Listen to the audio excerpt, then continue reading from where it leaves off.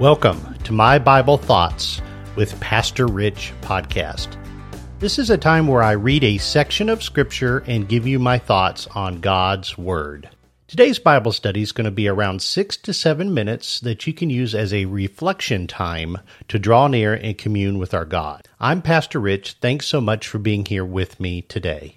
My Bible verses for today are Acts chapter 5, verses 12 through 16. And I read from the NASB translation of the Bible if you're going to follow along with me. Now, in our last episode, we read that the church in the book of Acts is a pure and powerful church. And my main point today will be that even inside a church that is growing and has blessings, you will still see problems within that church. Read with me starting in verse 12. At the hands of the apostles, many signs and wonders were taking place among the people, and they were all together in Solomon's portico. But none of the rest dared to associate with them. However, the people held them in high esteem. And increasingly, believers in the Lord, large numbers of men and women were being added to their number, to such an extent that they even carried the sick out into the streets and laid them on cots and pallets, so that when Peter came by, at least his shadow might fall on any of them. The people from the cities in the vicinity of Jerusalem were coming together as well, bringing people who were sick or tormented with unclean spirits, and they were all being healed. So we saw that internally there were blessings and problems within this church, and now we're going to see blessings and problems outside the church. We saw in the verses before this, the hypocrites are dead. Ananias and Sapphira had lied not only to the congregation and to Peter, but they also had lied to God himself. And the witness of the church to the outsiders had been hurt and diminished. But now the unity of the church is restored. We see that in these verses. And we see wonderful miracles being performed. Not just miracles, but also the text says signs. So signs are miracles that are intended to teach you something. When we track this word throughout the Old Testament, we learn that signs were given to warn people or to execute divine judgment or to deliver people from oppression. So we saw signs with Israel's exodus from Egypt. Signs were also given to guide and mark sacred time. And look carefully at this verse. Only the apostles were performing these miracles and signs. Only the apostles. Now that's a podcast for a later day, but it's something to think about as we go through these verses. Verse 13 shows that the power within that church caused fear among people on the outside. It says that nobody cared to join them. A pure church scares the outside world. Think of the power that church wielded and the witness that it had. And I believe this has been the case of the church throughout history.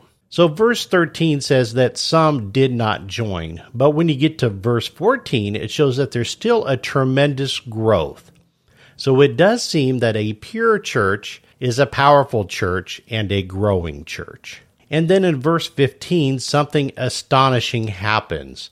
So something astonishing happens in verse 15. The community brings their sick out onto the street, and they laid them out on cots and pallets. At least the shadow of a disciple, the shadow of Peter, would cross them. And then we see in verse 16 that just the shadow passing over the sick that were laid out in cots caused them to be healed. What a mighty time that was. So no wonder there were believers were increasing in number within that church. So we see they had great preaching by Peter, as seen in chapter 4. And then they had miracles and signs. This was a loving church. Nobody who had need was left out. And God saw fit to keep this place, and he got rid of the hypocrites. So we see inside the church, there's blessings and problems. All the needy were taken care of, but Ananias and Sapphira were causing strife, and they were hypocrites in the eyes of the world. So there were blessings and problems inside the church. And we see in these verses that there are great blessings outside of the church. We see people getting healed. We see people coming to Christ. We see the church growing. in the next podcast that there were also problems outside the church. So those are my thoughts today on the end of Acts chapter 5, verses 12 through 16. Now, on this podcast, of course, we lift up the Word of God as authoritative, real, and accurate. But I also want to place an equal importance on prayer. So let's pray together. Heavenly Father, we thank you for these words that we've read today. We thank you for the book of Acts, and we thank you for this early church, Father, that it was a groundwork for the church today. Father, that our churches here today can mimic this church and have the purity and power that you displayed in your work. Father, we ask for encouragement. Give us strength to do everything that we must do. May we never forget Christ, that he's very much alive today and that he died for our sins. Verses be encouragement for our lives, that they might testify to your glory, that we might testify to your glory. I pray that if there's anybody listening that doesn't know Jesus as their Lord and Savior, that the conviction of the Holy Spirit work on them today. We're thankful for the miracles that are all around us today, Lord. Just open our eyes to those, Father, so that we might praise you and lift you up. We're so thankful for you and your rich mercies upon our lives. And as we depart today, Lord, may none of us forget your Holy Son who died for our sins and now sits at your right hand very much alive and in glory. In Jesus' name I pray. Amen. So I want to thank you for following me and letting me be a part of your podcast routine. Thank you and have a great day.